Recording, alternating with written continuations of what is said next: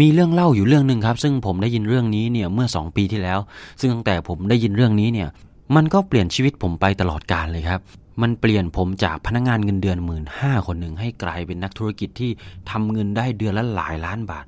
เรื่องนี้เนี่ยเป็นเรื่องของคุณลีกาซิงครับคุณลีกาซิงเนี่ยเขาเป็นมหาเศรษฐีชาวฮ่องกงครับเป็นเจ้าของธุรกิจสื่อสารโทรคมนาคมแล้วก็อสังหาริมทรัพย์แห่งเกาะฮ่องกงเขาเคยออกมาเล่าเรื่องเกี่ยวกับคนขับรถของเขานะครับว่าครั้งหนึ่งครับคนขับรถคู่ใจของเขาครับซึ่งเป็นคนขับรถที่แบบว่าเป็นคนโปรดเลยซึ่งคนขับรถคนนี้เนี่ยทำงานอย่างตั้งใจครับมาตลอด30 ปีครับทำงานมาอย่างแบบขยันขันแข็งไม่เคยขาดตกบกพร่องทำอะไรเนี่ยก็ดีทุกอย่างครับแต่สิ่งที่ไม่คาดคิดก็เกิดขึ้นครับเพราะว่าวันนั้นเนี่ยคนขับรถที่รักคนนี้เนี่ยเขาได้มาขอลาออกครับคุณลีกาซิงก็เลยตั้งใจที่จะมอบเช็คมูลค่า$2 ล้านฮ่องกงนะครับให้กับคนขับรถคนนี้ครับเพราะว่าด้วยความรักนะครับอยากจะตอบแทนเขานะครับอยากจะตอบแทนความซื่อสัตย์ที่คนขับรถเนี่ยมีให้คุณลีกาซิงมาตลอดระยะเวลาทำงานที่ผ่านมาเพื่อหวังให้คนขับรถคนนี้เนี่ยเอาไว้เก็บไว้ใช้ในช่วงบั้นปลายชีวิตของเขาหรือว่าจะเอาไว้เป็นเงินทุนต่อยอดอะไรก็ได้นะครับแต่สิ่งที่เกิดขึ้นก็คือว่าคนขับรถคนนี้เนี่ยกลับปฏิเสธเงินที่ลีกาซิงมอบให้ครับโดยเขาให้เหตุผลว่าท่านได้ให้เงิน20 ล้านกับผมแล้วครับในขณะที่ผมเนี่ยทำงานให้กับท่านคุณลีกาซิงเนี่ยรู้สึกประหลาดใจอย่างมากครับเพราะว่าค่าจ้างแต่ละเดือนเนี่ยเขาจ้างคนขับรถคนนี้แค่เดือนละ 20,000 รวมกัน30 ปีมันไม่มีทางที่จะถึง20 ล้านแน่ๆคนขับรถก็เลยบอกว่าอ๋อก็ทุกครั้งที่ท่านคุยโทรศัพท์กับโบรกเกอร์อยู่เบาะหลังเนี่ยไม่ว่าท่านจะซื้อขายหุ้นที่ดินผมก็จะได้ฟังวิธีการทำเงินของท่านมาตลอดพอได้ฟังได้เรียนรู้ทุกวันก็เลยอยากจะทำตามนะครับเขาก็เลยเอาเงินเก็บของเขาที่มีอยู่เล็กๆน้อยๆเนี่ยไปซื้อหุ้นตามท่านซื้อตัวไหนผมก็ซื้อตามจนวันนี้เนี่ยเงินเหล่านั้นได้งอกเงยเป็นมูลค่ากว่า20 ล้านแล้วเห็นไหมครับว่าถึงแม้ว่าเขาจะเป็นแค่คนขับรถธรรมดาคนหนึ่งเนี่ยแต่เมื่อเขาได้คลุกคลีอยู่กับนักธุรกิจมือดีนะครับก็สามารถที่จะซึมซับแล้วก็เรียนรู้จนกลายเป็นนักธุรกิจได้เช่นกันหลังจากที่ผมได้ยินเรื่องนี้ครับตอนนั้นเนี่ยผมได้ยินตอนที่ผมยังเรียนอยู่ประมาณปี4ครับพอผมได้ยินปุ๊บผมก็เริ่มทำแบบนั้นทันทีเลยเริ่มจากในช่วงฝึกงานครับผมก็ขอไปฝึกงานกับนักธุรกิจคนหนึ่งครับซึ่งตอนนั้นเนี่ยนักธุรกิจคนนี้เขาได้มาเป็นกรรมการครับตอนที่ผมเนี่ยได้ไปแข่งขันแผนธุรกิจสมัยมหาลัยแล้วด้วยความที่ผมเนี่ยขึ้นไปบนเวทีครับแล้วก็กะที่จะแบบแสดงความสามารถแสดงฝีมือทุกอย่างบนเวทีครับจนสุดท้ายเนี่ยผมก็สามารถแข่งขันแผนธุรกิจได้อันดับ 1-2 สมัยซ้อนเลยแล้วมันก็เลยทำให้เขาเนี่ยชอบผมครับพอเขาชอบเราครับเขาก็ชวนเราไปแล้วพอผมไปฝึกงานเนี่ยผมก็เห็นว่าเฮ้ยบริษัทนี้เนี่ยเป็นบริษัทสตาร์ทอัพขนาดเล็กซึ่งบริษัทขนาดเล็กเนี่ยข้อดีของมันก็คือคุณจะเข้าถึง CEO ได้ง่ายครับแค่เดินไปเคาะประตูคุณก็คุยกับเขาได้แล้วนะครับเวลาทำงานเนี่ยหลายครั้งคุณก็จะได้ทำงานกับคนที่เป็น CEO เลยนะครับไม่เหมือนกับบริษัทใหญ่ๆนะครับที่บางครั้งเนี่ยใครจะเป็น CEO เนี่ยเรายังไม่รู้จักเลยว่าใครเป็น CEO ใครเป็นเจ้าของบริษัทนะครับ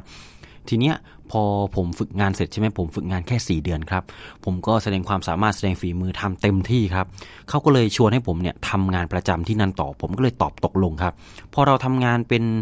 ทำงานประจำเนี่ยเราก็จะได้สิทธิ์ที่มากกว่าเด็กฝึกงานเนาะเด็กฝึกงานเขายังไม่กล้าให้เราทำอะไรมากแต่พอเราทำงานประจำเนี่ยเขาก็จะมอบงานใหญ่ๆให้เราทำนะครับและที่สำคัญเลยก็คือว่าเวลาเขาถามว่าเฮ้ยใครจะไปพบลูกค้ากับเขาบ้างใครจะไปเดินงานมหกรรมจัดแสดงสินค้าจัดแสดงธุรกิจจัดแสดงนวัตกรรมกับเขาบ้าง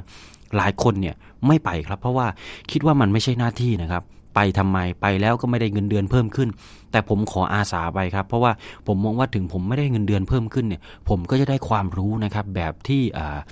คนขับรถของลีกาซิงเขาทำครับมันก็เลยทำให้ผมได้มีโอกาสรู้จักกับ CEO ของบริษัทอื่นๆที่เป็นพาร์ทเนอร์กับบริษัทที่ผมทำงานแล้วพอเราได้คุยได้รู้จักกับคนอื่นนะครับกับคนที่เป็นนักธุรกิจหลายคนเนี่ยผมก็ได้เรียนรู้วิธีคิดแนวคิดวิธีการทำธุรกิจนะครับเทคนิคกึ๋นนะครับไม่ว่าจะเป็นเรื่องที่มันตรงๆหรือเรื่องอ้อมๆเนี่ยผมก็ได้เรียนรู้หมดครับแล้วผมก็ลองเอาวิธีคิดเหล่านั้นครับมาทำธุรกิจเล็กๆของตัวเองเป็นงานเสริมครับจนวันนี้เนี่ยมันเติบโตมีมูลค่าหลายล้านบาทแล้วคำถามคือทำไมมันถึงเป็นอย่างนั้นครับคำตอบคือมันเป็นเรื่องของกฎค่าเฉลี่ยครับซึ่งผมคิดว่าคุณน่าจะเคยได้ยินมานะครับเรื่องกฎค่าเฉลี่ยเนี่ยคือเราจะเป็นค่าเฉลี่ยของคนที่เราคุกคลีอยู่ด้วยทุกวันครับ